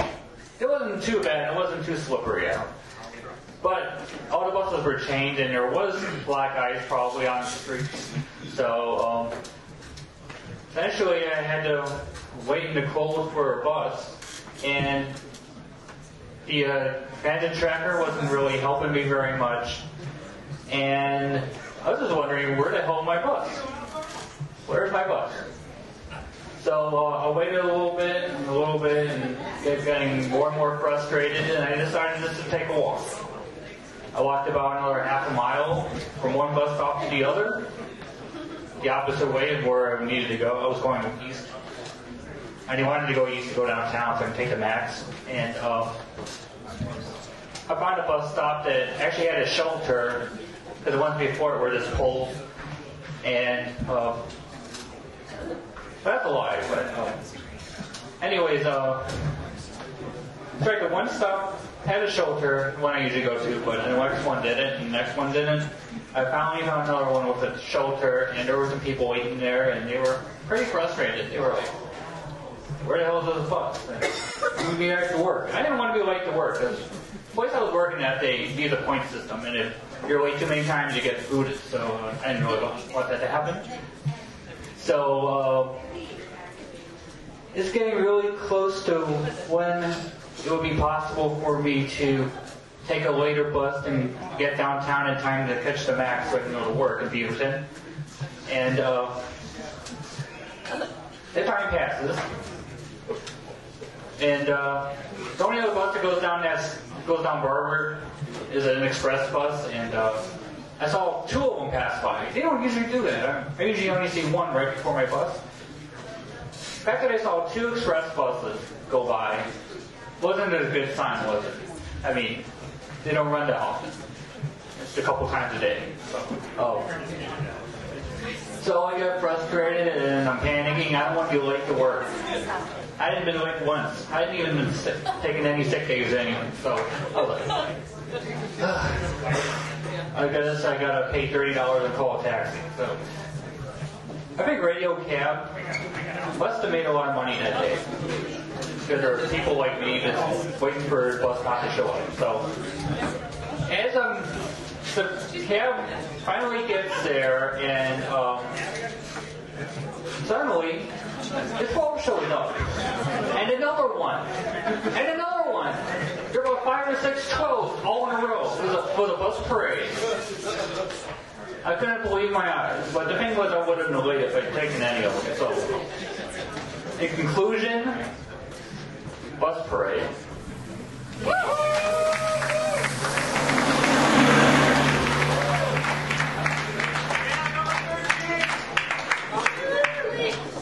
Well, this is just a brief anecdote. For a year or so, I was taking the number 15 from what was then PGE Park to 40th and Belmont, and pretty uneventful. Except one day I got on the bus, and then this is a story actually that TriMet either learns or has imaginative people who come up with really interesting ideas, but unlike some bureaucracies, they're able to get over them if they turn out to be really bad ideas. And maybe the 13 Gresham could illustrate this. I'm not sure I can remember the language. But this particular day, I got on the bus, and the bus leaves the now General Field stop and turns left on Lincoln. And the bus turned left on Lincoln, and it just turned left on Lincoln, and then it went across the bridge, and it stopped at a stop on Belmont. And when it pulled out of the stop, there was a mechanical voice that said, and maybe some of you will remember this if you were on that bus, the bus is turning left, the bus is turning left, please pay attention, the bus is turning left. Because there had been some deaths associated with turning buses. And the bus wasn't actually turning left, the bus was just pulling out of the bus stop.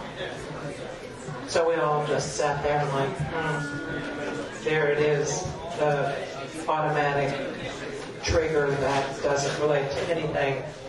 And so that's what happened. As you went through all the stops, you would pull out of the stop and the bus would say, the bus is turning left, the bus is turning left. Please, I don't know, get on the bus's path. Number 13 Gresham, do you remember what that bus said? No. The thing is, for several weeks we were all disconcerted by the fact that the bus was warning people. I'm on it! There it is. The bus kept warning people that it was doing something that it wasn't doing.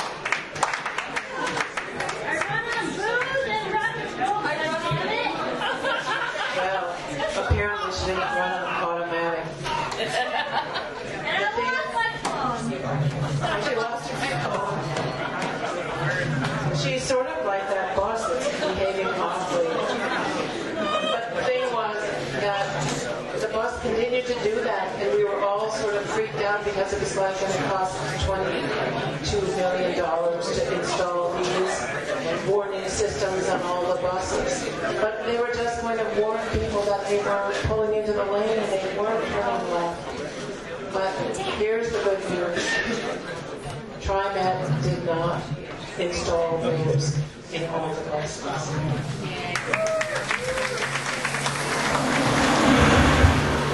Hey everyone, my name is Evan, and I've got a few stories because I ride. I found it!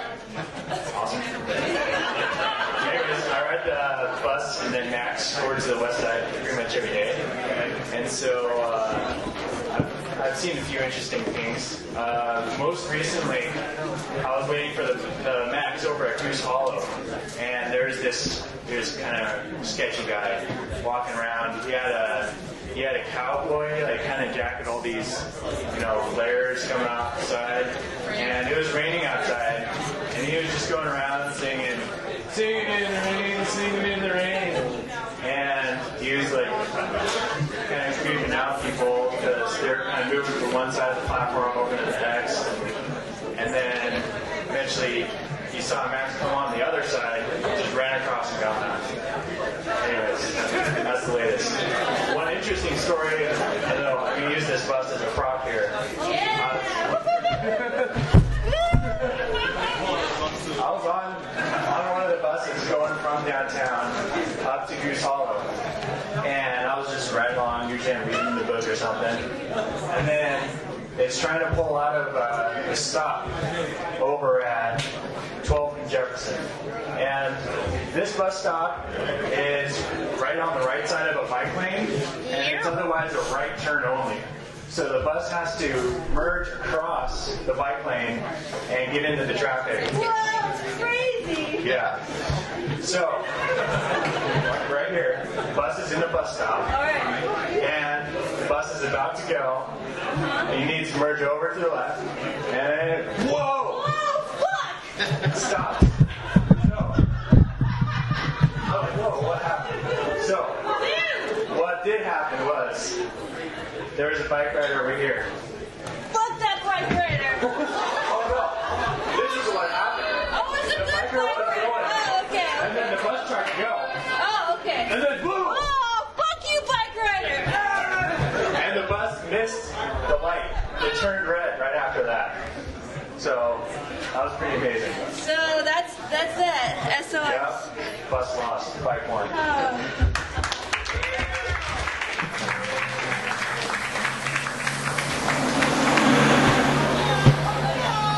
Hello again.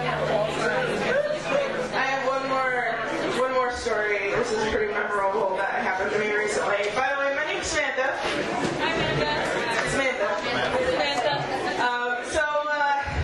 I don't know if any of you have experienced, at least attempted drug needles on the max. But I've experienced a couple. And so this one night I was sitting on the max, exhausted. My mind was very jumbled and confused because I had just been at Spanish class, and I was sitting on the max with my friend from class. And we were both discussing how very, very tired we were. And then all of a sudden, the guy sitting across from us exclaims, "Crack! I used to smoke crack. I don't smoke crack no more." And to us, that seemed very strange because all of a sudden, there's this guy just screaming about crack. Little known, we didn't realize at the time, of course, that the guy sitting next to the guy screaming about crack was trying to sell said screamer about crack some crack. And since he did make a scene on the max, the crack dealer got off at the very next stop. However, the crack screamer led to the bus the train kind of turned into a quasi-Quentin Tarantino movie in which the guy across from us, the next guy across from us, started discussing with us how our day was going, how were we enjoying our TriMet ride. It was only 9 more months until he got his license back due to being suspended for a DUI. Things like that nature. And then he started discussing race relations with us on the max, and that went really well. He was a middle-aged white guy, and us being Hispanic women started informing him, yes, actually Portland is very racist, and Oregon is a very racist state, but you probably didn't know that because you are a white guy. But if you have time, we can tell you about it. And then it made DUI guy very sad, and he had to get off the train to go get a drink. So my ride ended that night, the end of the line, the yellow line, getting off at PSU, waiting another 20 minutes for the last bus to take me home. And I got off the bus, and the black woman who had been sitting next to us while we were having this discussion said, you're smart and I like you, and thank you for telling that guy what's what. And we hugged and then we went our separate ways. And TriMet, it can be a little disconcerting at times, especially when you're sitting to crazy cracked out people and they're asking you to buy crack, or they're asking if you want to buy crack. I don't know about you, but sometimes you can meet interesting people on it, and it's got some value in that alone, even if you have to deal with a few crazy people along the way.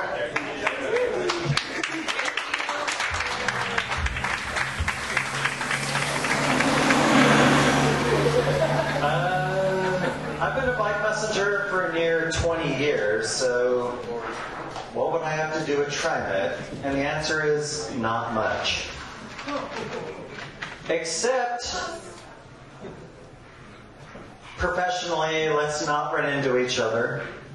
And it's gone well. I'm kind of drunk. I heard my cue. Welcome to the future. And I'm trying to transfer. Buzz 13. Oh, shit. TriMet, as a purveyor of conveyance, you're well aware of. But what is little known that TriMet is also a producer of music. And I'd like to bring you Chillaxin' on the Max. Is anyone familiar? Yeah! For those of you who are not, here's the first verse of the TriMet produced Chillaxin' on the Max by Dynamix, which is written and performed by New Rez and Mighty Mouse or Mighty Moose. There's an E, I don't know. But here we go. You better make me dance or I'm gonna bust some ass. There'll be some ass busting. Me and my boys chilling on the Max and the bus. Looking both ways before stepping dog. That is a must. Wait. This isn't a real rap. It's like you're just talking. It's a reading, but it's also in 5-point font. So after several Mad Maxes, it's several, it's somewhat to boot. Dynamix from PO, that's Portland, Oregon. We on the safety tip, so we safely get to the hot spots, and every place we hit, Mighty New Rez rip it with some background dancers. Yeah. Hop the Max to the Lloyd Center? ? Hit me back with an answer, but keep your fare receipt. Ticket, pass, or transfer. Feet off the seat, or you'll never get the chance to. Chill with me again. Listen to boss talk. Even on the block, respect signals and crosswalks. Yeah, that's time. Okay, dog, let me break it down for a minute. TriMet and Dynamix, we were bound to get it. Swoop through the Max just to get around the city. Found some real rappers from...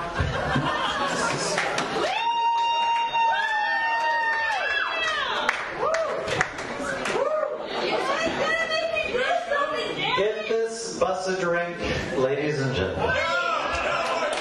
No more drinks for the number day.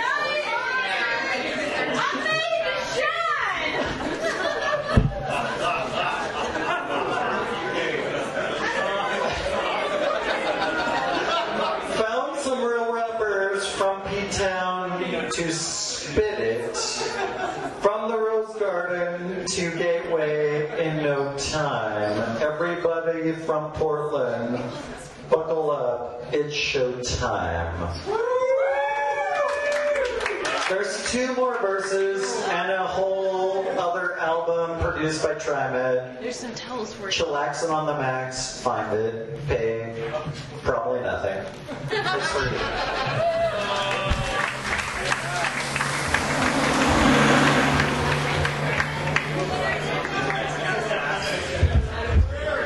Okay, so I don't understand how I could possibly forget about this, but I remember remember what I was going to say earlier. Yay! Okay. So who's taking a bike on the Max? Anybody? Oh, that's my Anybody? Yes? Okay. So I love it how every time you take a bike on the Max, it's always like, my bike is sexier than your bike. With the other bikers on the Max. It always is. Because you get your bike up there and it's hung up on that hook. And it's got all its stuff, and it's got all its accessories and its gear and its little like bells and whistles and little cool things that you put on your bike and your stickers and all your like bike propaganda and all the stuff that you have on your bike. Whether you're the bike propaganda person or you're like the really cool, sexy mountain bike or like tricked out road bike or like high-end carbon bike with all the like cool features and stuff, it's always my bike is sexier than your bike. And you can tell when someone is sizing up your bike and like checking it out and looking at it. You're like, excuse me? That's my bike. Stole my bike. I don't know. I'm just saying. So like sometimes there's been those moments when you're just like, you're totally sizing up my bike. And you can tell. Anyway, I'm just saying. Can I say something? What do you want to say, Buzz? Buzz is going to talk. My bike is totally sexier than your bike.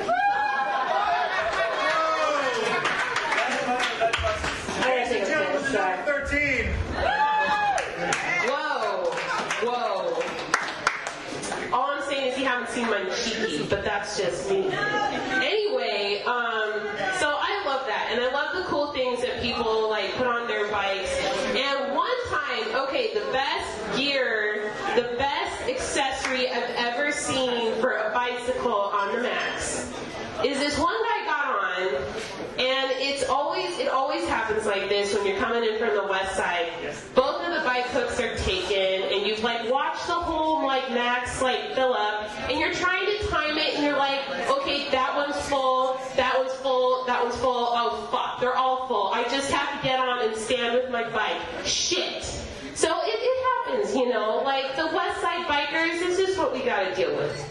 And so, like, you get on, and you're just like, doo-doo. But this one guy, this one time, I was lucky enough that I got on, and I already had a hook, and he gets on at sunset, and he's just, like, doing his thing, and all of the, like, bike hooks have been taken, and he pulls this really cool thing out of his pocket.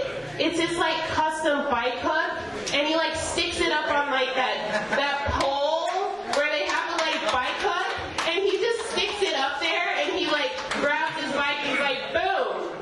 Oh yeah, I just hung up my bike even though you thought all the hooks were taken. And I was like, you motherfucker, I want one. Where the hell did you get that? I want one right now. And I was just like, in my mind, of course. And I was like, that's kind of cool. And so then I get in this conversation about like the bike hook, and okay, it was like, my friend made it, blah, blah, blah, blah, blah. And I was like, oh, you should totally make more of those and sell them at Bike Craft. It would be awesome. Anyway, this is turning into way bike focused humor, and you probably have to know me in order for this to be funny. But, yeah, so bikes on the Max. It's always whose bike is sexier than the other person's bike. And I'll just say that. Anyway, thank you. Well, ladies and gentlemen, I want to thank you for coming on down tonight to Humanity on Wheels. I want to thank Dave for getting this all together. I want to thank Drunken Melissa, the intern, also known as the number 13 Gresham, for her haphazard ways. And of course, I want to thank Terry of the Jack London Bar for allowing us to come down here with this tomfoolery, and all of our speakers and open micers tonight. Thanks, everybody. It was a great night. Thank you.